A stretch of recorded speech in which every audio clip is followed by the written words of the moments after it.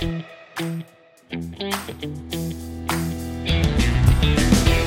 today's episode of the Savage Leader podcast, I had an inspiring conversation with musician Wes Geer.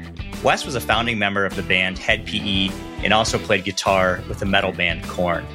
He shared his inspiring story about addiction. He talked about what that experience was like and how he really uncovered and understood the power of music, which led him to start a fantastic organization called Rock to Recovery, which was started to help people battling addiction and mental illness across the globe. I hope you enjoy today's episode with Wes.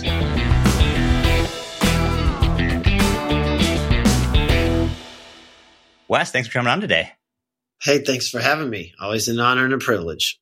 There's so many different interesting aspects of your life and your career. And I always would love to go back to the beginning in terms of little Wes and what kind of stuff were you interested in back then? It was a terrifying time. I'm just kidding. Oh, man. I had a great childhood. There was a lot of good stuff. It was also scary. My parents divorced. I don't blame that. It definitely impacted who I am, but which I didn't find that out till later. But, moving around a lot, being really insecure, being in new schools, having a beautiful life. I mean, childhood, it's kind of scary, isn't it? That was kind of my experience. But I was lucky to be around music and I have a musical family. My grandfather he was a musical director at a church in Massachusetts, so very traditional, exposed to a lot of beautiful classical music. He actually played the carillon, which most people don't know what it is. It's a bell tower, which sometimes when you're walking around, you'll hear bells, but those are usually pre-recorded bells or it's just a couple bells. But the carillon is every note of the piano is a bell. And the piano has 88 keys from very low to very high. And he was famous for transposing classical pieces and putting them on the carillon. And so he had to push levers that almost look like kind of like some sort of wood peg you'd see to tie off a rope on a sailing vessel. And so they're very heavy. And so it's not easy to do. And he would do these performances on what was called the Boston Common, which in back east terminology, it's like a little man-made pond is the common, right? It's like a little park with a little man-made pond. So it was cool. Those elements and my mom's good cooking, there's many amazing elements. I have a very loving family, but also scary just to live life. Yeah, childhood can be interesting for sure and affects us in so many ways. What was like, obviously you're around a musical family and great example of your grandfather. What was your just first engagement and first foray in actually playing music? I remember they came to our school, elementary school, and they did like an assembly where people played different instruments and like, you could play this one or you could play this one, you know what I mean? And, somehow I picked the trumpet. I remember I liked the trombone because the trombone has like a slide. So as opposed to being like an instrument, like a trumpet where basically you hit the note and that's the note, the trombone, you can kind of slide between notes. So the guy was like, I was like, whoa, that one is cool. It makes some cool sounds. But somehow I ended up on the trumpet.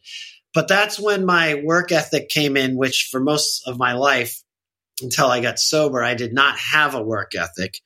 And so I was playing trumpet, but not learning the parts. And I remember doing recitals and being like, I'm just going to pretend that I'm playing and I'm not. So, but that was my first foray, as you put it, into music and stuff like that. So what led you to guitar? Obviously that seems to be like the sexy choice for people. I mean, I grew up playing piano and became a little bit disinterested in that and would have loved to have probably started in guitar earlier, but how did you get playing guitar? I always cite this one time, and I must have been under the age of 10, probably between 5 and 10, and my brother played Smoke on the Water. And Smoke on the Water has what they call a flat 5 on it. It goes dun, dun, na, na. So it had that rock and roll sound I hadn't really heard. It's played in the interval of fourths, so it's very kind of edgy and cutting. And I remember going, that sounds cool. A little cooler than classical. Of course, I love classical and these days and see it for its genius, certainly. But that stuck with me. So when I finally heard rock music, Van Halen, to Dead Kennedys, Sex Pistols, Iron Maiden, Styx, Foreigner, all the stuff, Rush, I was always drawn to the guitar. And I was like, I want to learn how to make these sounds. Oh, Randy Rhoads with Ozzy Osbourne, that was a big one. They were doing like the hammer-ons, which are basically arpeggios in a very legato, meaning smooth way. And those, they sound kind of classical. So that's probably part of the reason it grabbed my ear.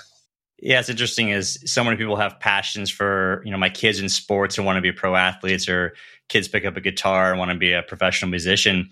When did you realize that was actually a viable path for you in terms of just making a life and career out of it?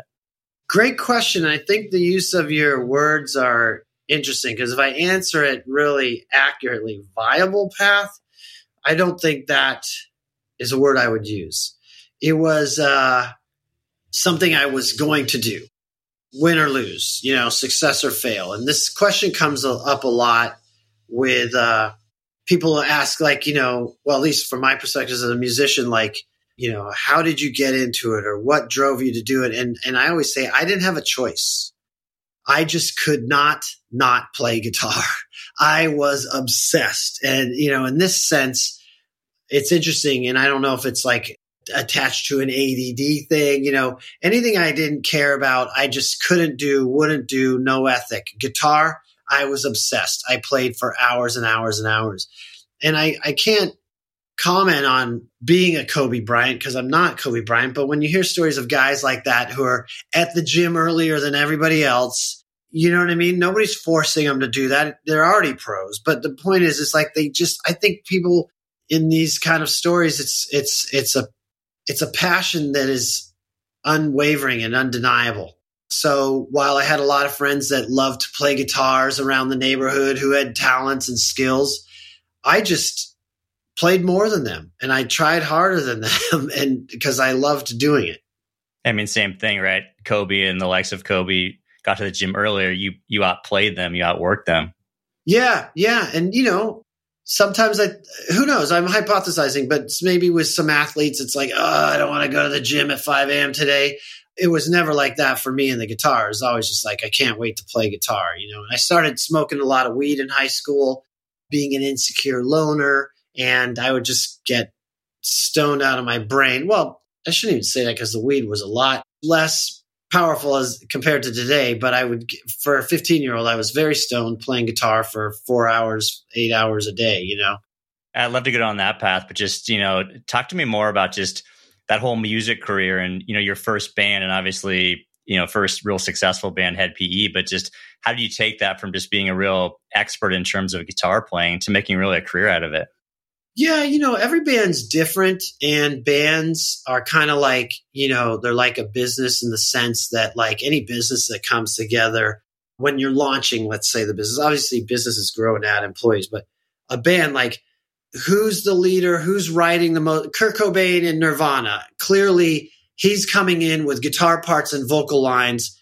Pretty much the song in a technical sense is done, and the guys add bass and guitar, right? So there's all versions of that, right? So for me, in my experience, I was always kind of a leader with my bands, like coming in with an artistic direction.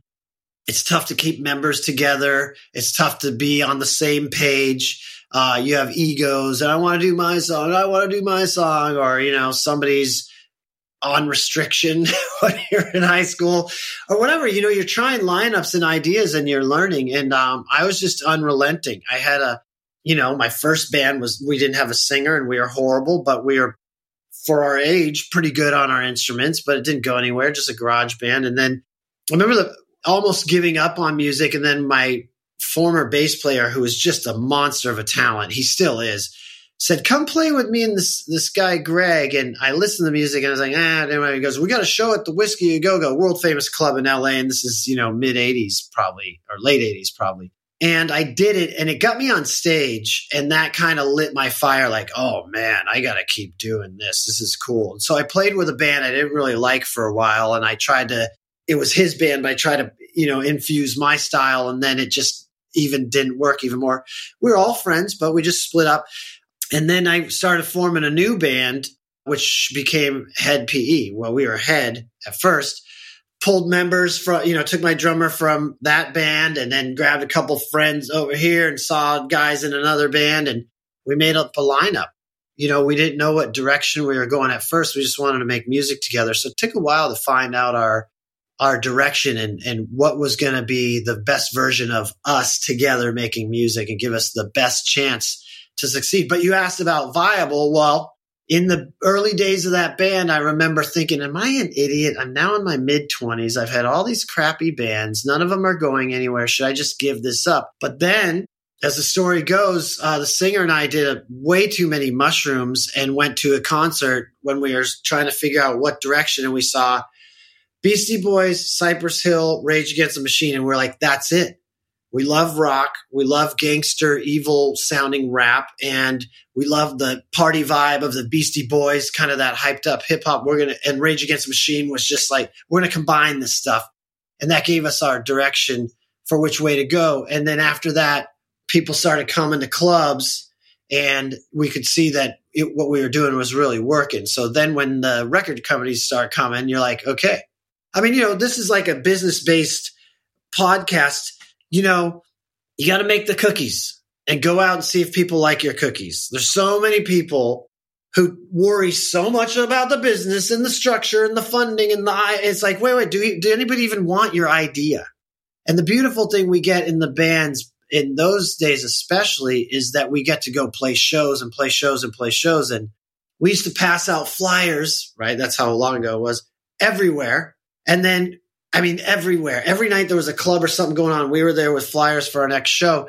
And then I remember there came a point where we kind of started slacking on the flyer output and we were driving up to one of our clubs to play. And we're like, wonder if anybody's going to be here, dude. Is anybody be here? And we pulled up and there was a line, I get chills. There's a line down the street and it was a line and it wasn't our friends. It was people we didn't know. And that's when we knew people liked our cookies. And this, to answer your question, looked like it could be a viable band. That's awesome. It's so inspiring on so many levels, but I appreciate the connection back to business in terms of seeing if people like your cookies and doing that research. But I mean, gosh, it's one thing to put a product out in the world that people go, I don't need that piece of software, but to get up there on stage and just be vulnerable with, here's this new genre of music. It sounds like even, I think you called it G-punk, but putting yourself out there, like, how do you go about doing that in a really vulnerable way?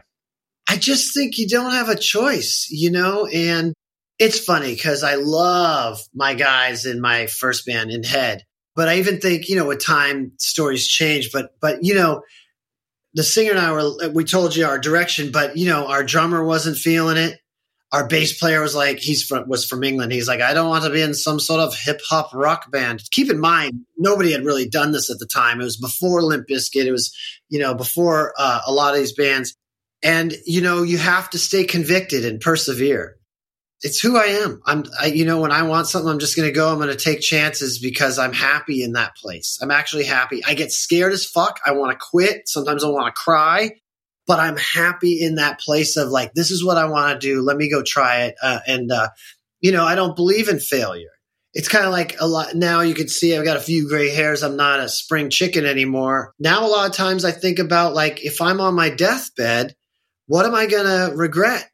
What will I wish I did different? And it's stuff like that's why I started a new band at my ripe old age, because if I was to die tomorrow, I'd be bummed I didn't make any more music. Well, yeah, what if it's a waste of time?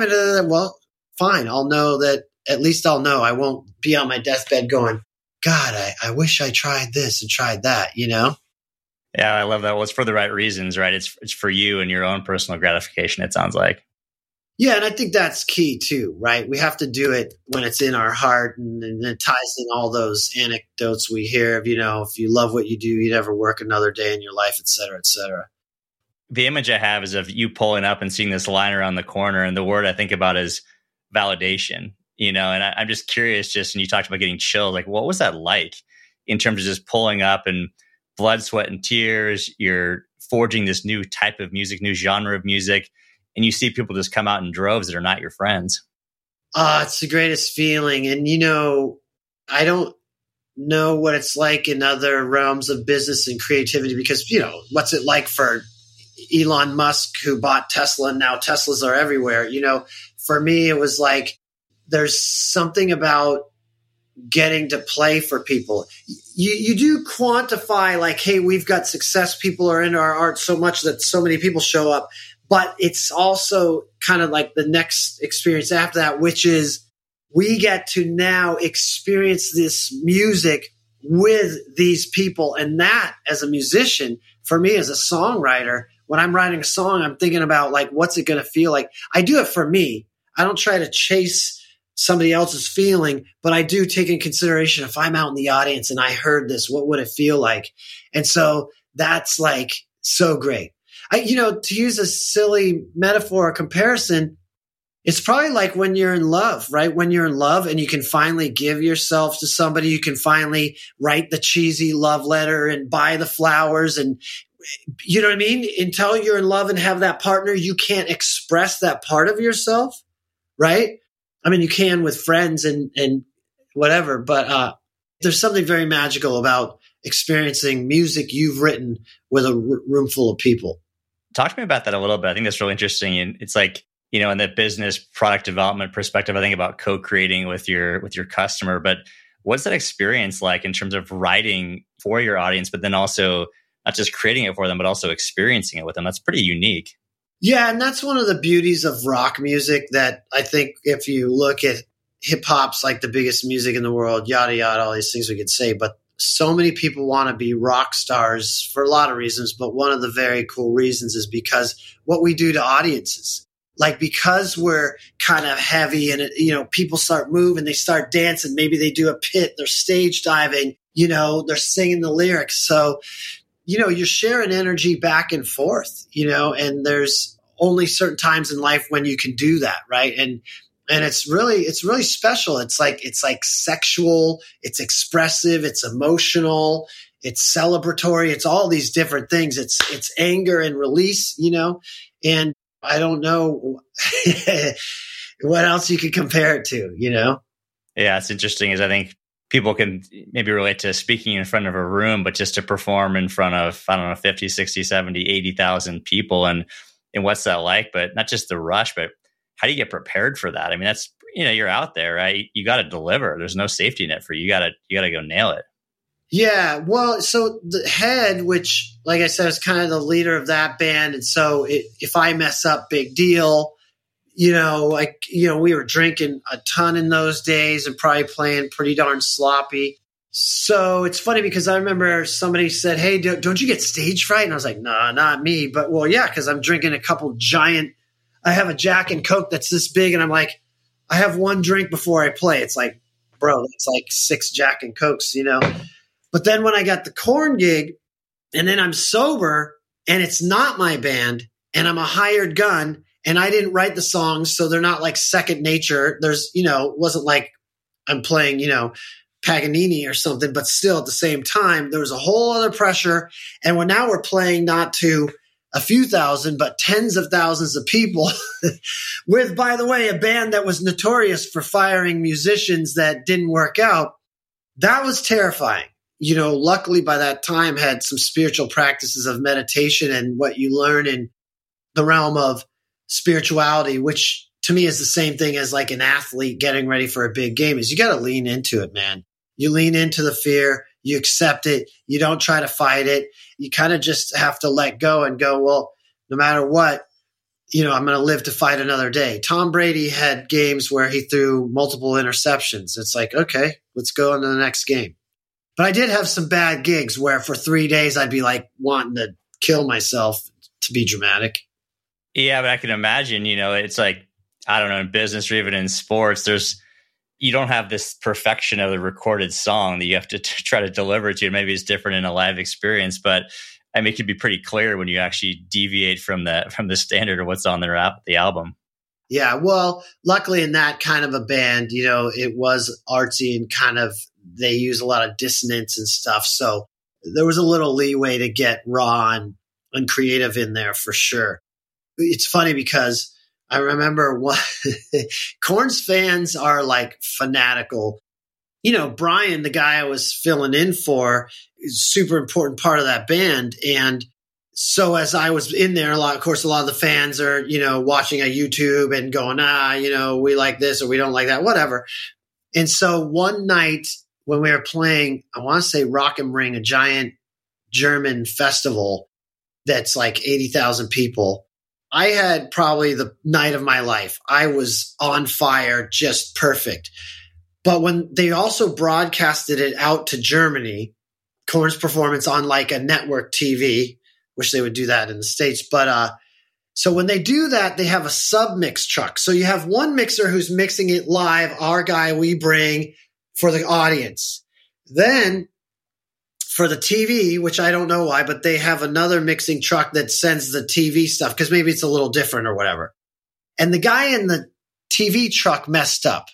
So he had Monkey, the other guitar player's guitar, almost non-existent. Mine was real loud. And then they had Zach, the keyboard player, who a lot of the times it's just a texture underneath. Korn's more of a guitar-driven band. But his textures are kind of haunting and why, right? So anyhow, they had the keyboard way too loud.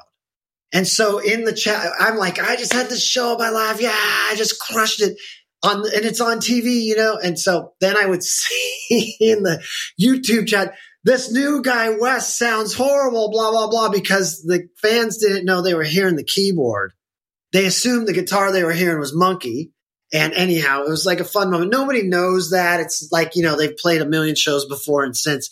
But I remember, damn it, I was crushing. That was the keyboard, not me. And it wasn't that Zach played poorly. It's just the keyboard doesn't sound like a guitar. So these discerning fans were like, I don't like the sound of that new guitar player guy.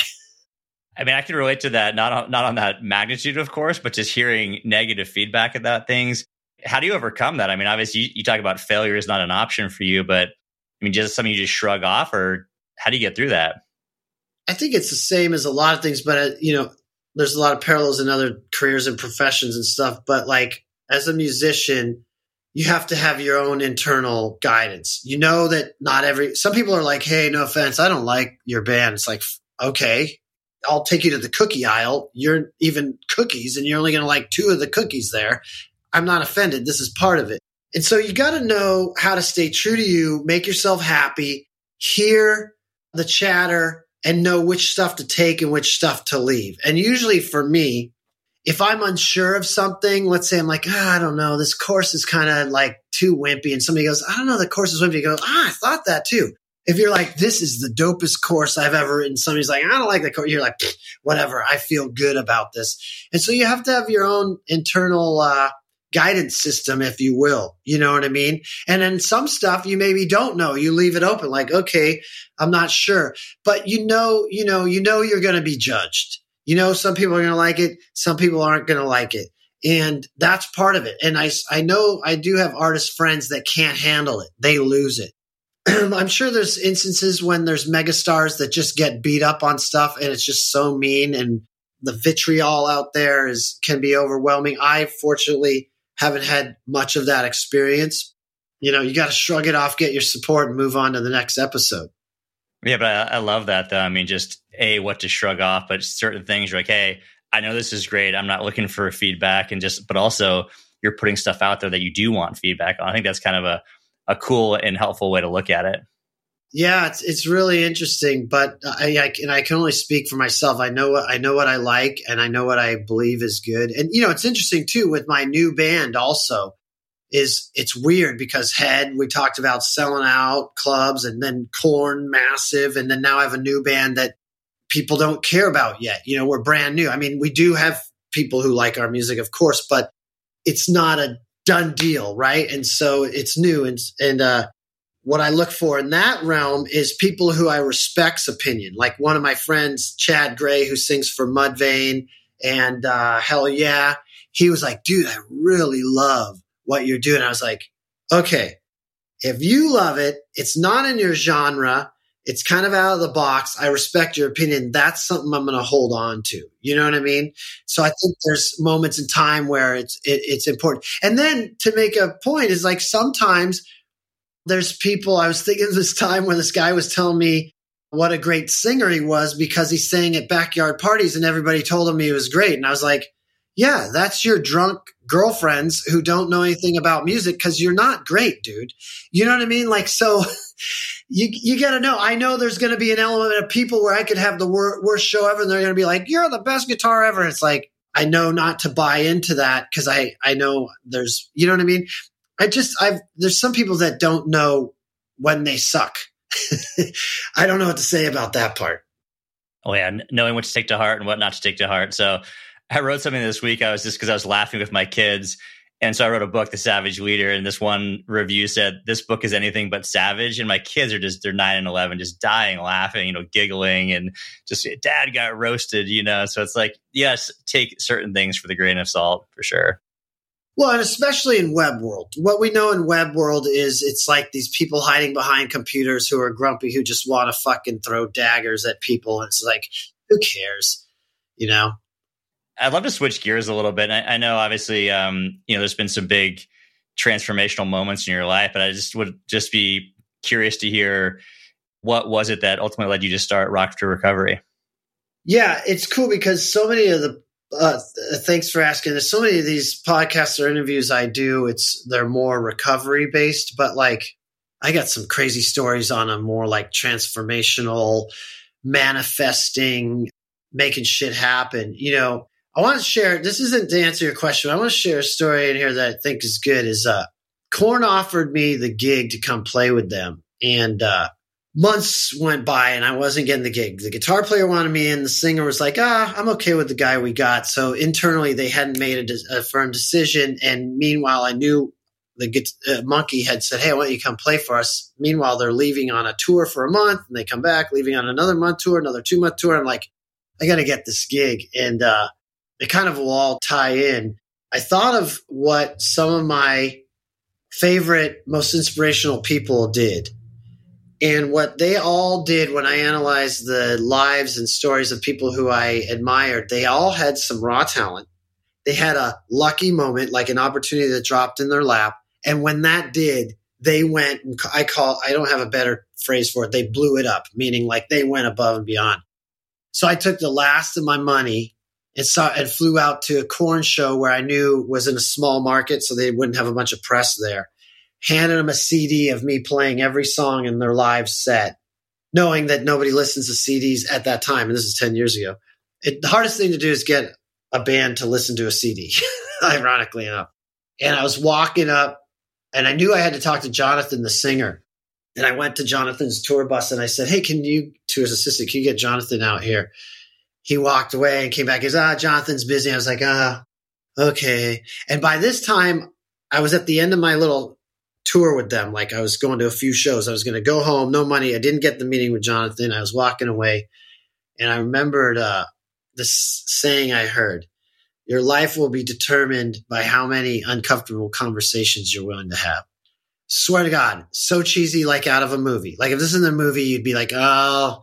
But I swear to God, I literally stopped and turned around and said, no, I need you to go get Jonathan right now. I came out here to meet with him. I recorded all these songs. I want to talk to Jonathan. Jonathan came out. And he's like, what's up, dude? I was like, dude, I recorded all these songs. You did? I didn't know that. I go, yeah, I handed them out to your guy. I'm here. I know every song. Put me in the game, coach. I am ready to go. And he's like, okay, man. Okay, let me talk to Monkey and see what's up. And like, if I didn't get that Korn gig, Rock to Recovery would have never happened because that dipped me in a little of that glitter. So when I went to pitch Rock to Recovery, if I'd said I was in some band named Head PE, they'd be like, eh. But when I now had that kind of like high level success, when I said, hey, I used to play in this band Korn and I have this idea, well, what Korn? Yeah, I've heard of Korn. It opened up some ears. But to think that I came this close, and that story's a lot bigger. I just gave you one of the little moments that was key. And so when the Korn gig was going away and Brian Head is his nickname, was coming back to the band, I was terrified. I barely graduated high school, no career, no degree, nothing, just been a musician. I went back to some spiritual teachings, philosophies I had been taught in the 12-step program of Alcoholics Anonymous. And, the 12 steps are designed for living that takes spiritual concepts from, the world for many, many years. And it talks about we could pray for ourselves if others are to be helped.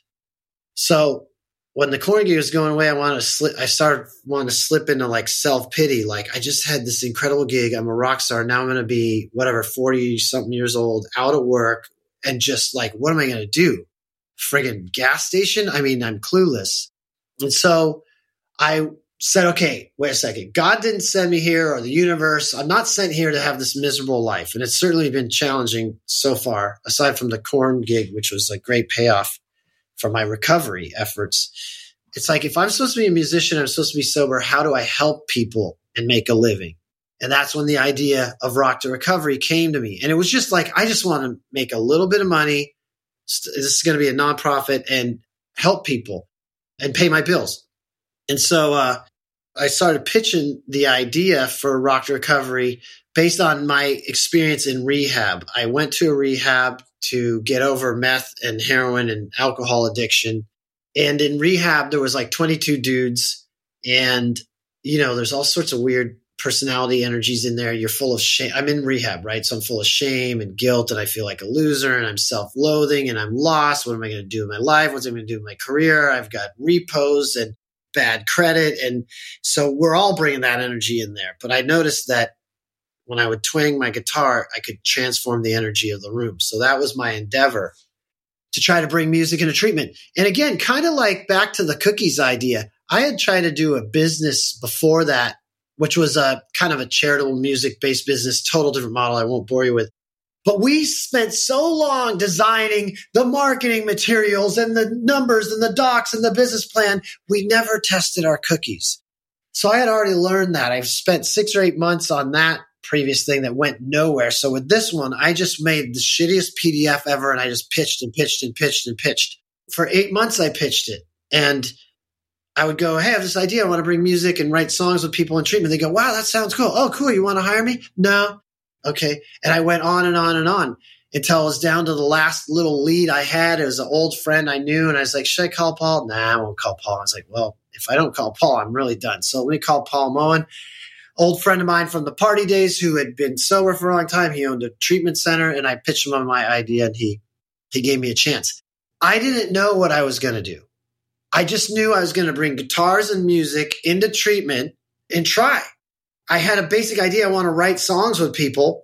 My brother, who's like a genius entrepreneur and a musician, he's like, wait, you're going to go in with a bunch of people who haven't played music and try to write songs? And I was like, oh my God, you're right. It's a horrible idea. Shit. So then what I got into, they go, we want you to start like next week. And I was like, oh fuck. So I go, I need 2 weeks. You got to give me a couple weeks. I didn't tell him why. I just need 2 weeks. And so then I went and I saw that famous TED Talk about Apple computers and the why. I don't know if you've seen that, but it's super famous. Basically, the concept being like, traditionally prior to Apple, people were like, hey, you want a computer? Buy my computer. It's $5.99. Apple was more like, hey, you want to have your photos and your email and your stuff and all integrated? You want that experience? This is how you get it, right? So that helped me.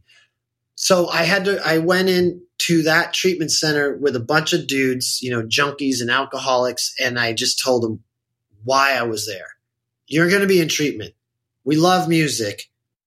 Don't you think there should be music in treatment? Yes. I go, okay, cool. I'm not even sure what's going to happen right now, but we together are going to do this idea I have, and let's try and be amazing. In the first session, it was almost a shit show. I was terrified. It was almost like, because, everybody, it sounds horrible what we're doing. And then right at the end, it came together, and I was like, holy fuck.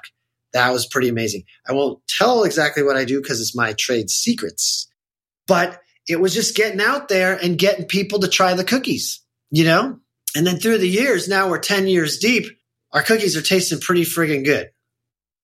Yeah, so cool. I mean, it's just going out there and trying something that's scary as all heck for you to do. And yeah, I love that. Not I love, because I can imagine how painful it was in the moment, but it feels like it's all falling apart, and you find that moment of genius and you bring it home at the end. You realize you've got magic. Yeah, there was one thing I did in that session. It was going horribly. And again, I'm not going to share it because it is my little trade secret, but it was like I had this little backup thing I did. And then right when it was going, it sounded horrible. I was like, oh my God, maybe I'll try this. And then all of a sudden it started coalescing. And to be honest, every Rock to Recovery session I did was like that, where it gave me horrible anxiety beforehand. If the session's 2 hours long, it's like an hour of hell and nerves and being terrified, anxiety. This is going to suck. And then right at the end, it comes together to the point where we'd be like, we did it. Kind of like a team who just came back from, a 20-point deficit in the fourth quarter where you're just depressed. And then all of a sudden you're the victors and you're like, wow, we did it. Yeah. And there was a lot of that. And I love talking about this stuff again in the business parallels. This is, is how these stories go.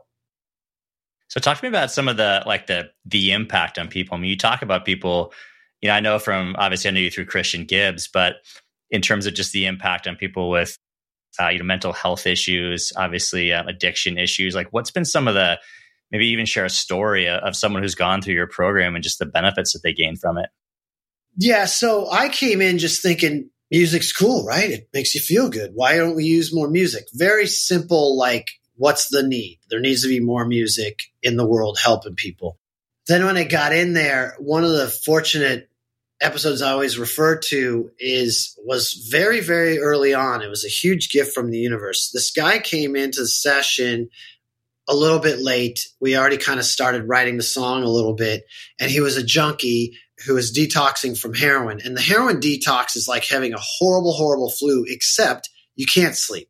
You certainly can't eat. A lot of people are defecating or they're incontinent or whatever themselves, and you're suicidal. It's just like you're crawling out of your skin.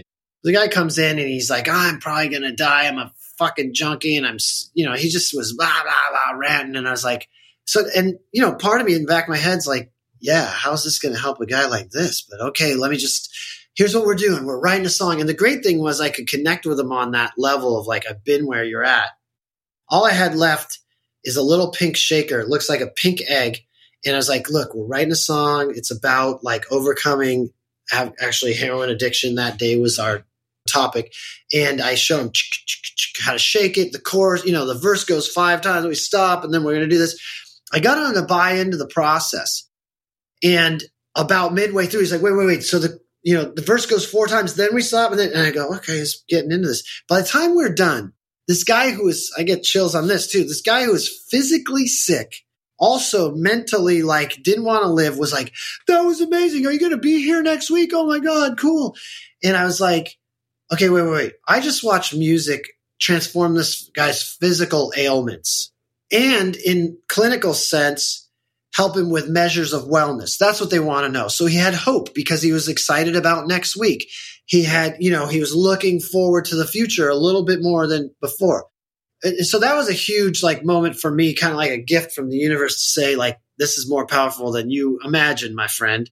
What I've learned since clinically is that music, when we listen to it, engages half our brain.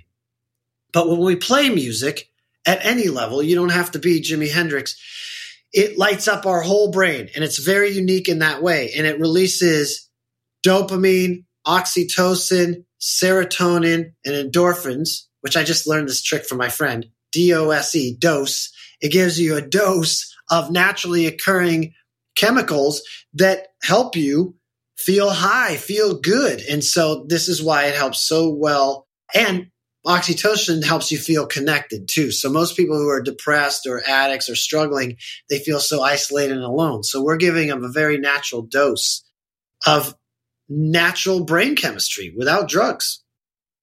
That's fantastic. So inspiring too.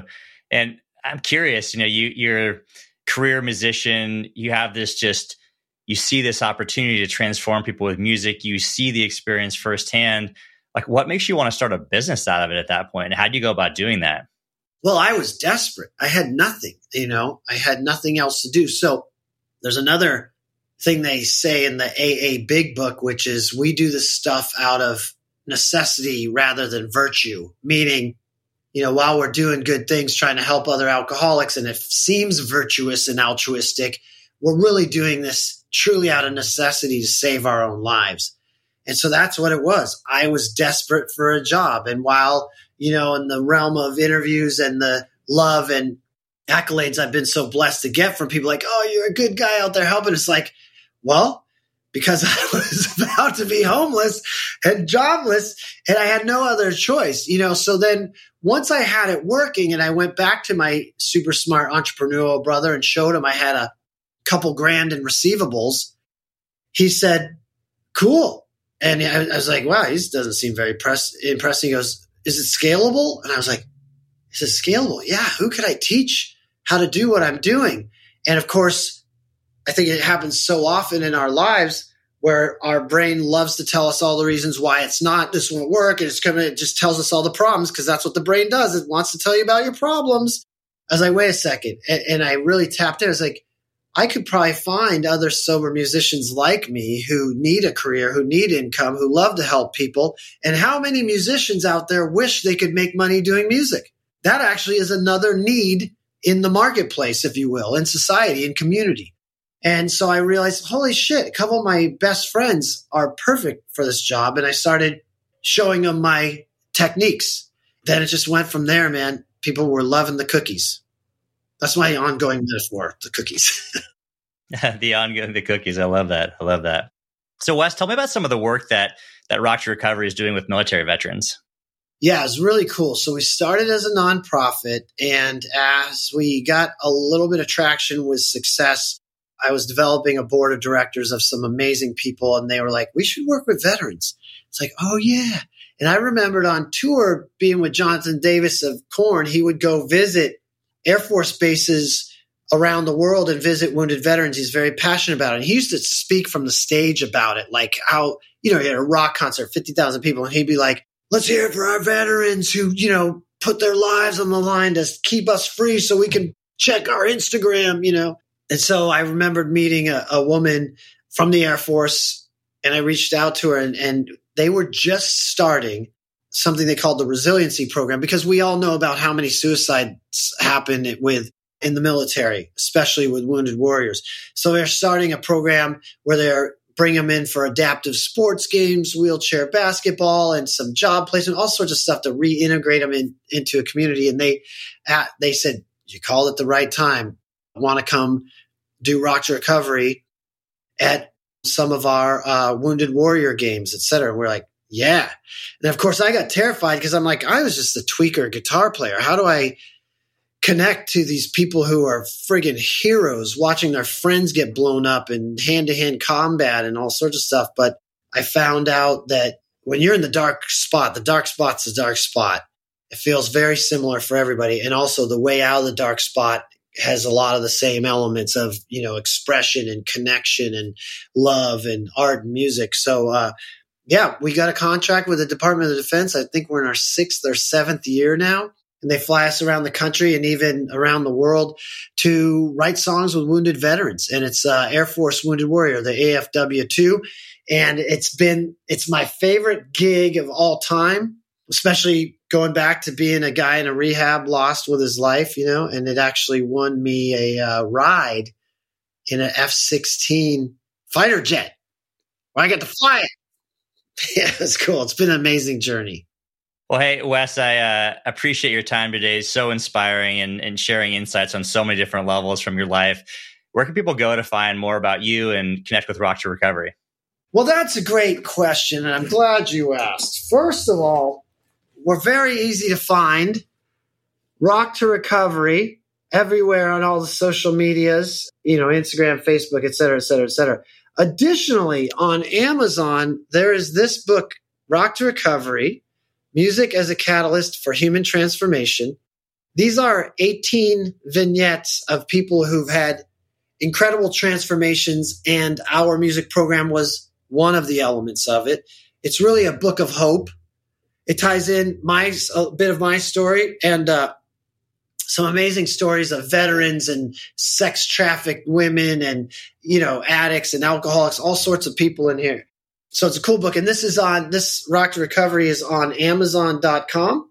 We have a wonderful website, Rock to Recovery.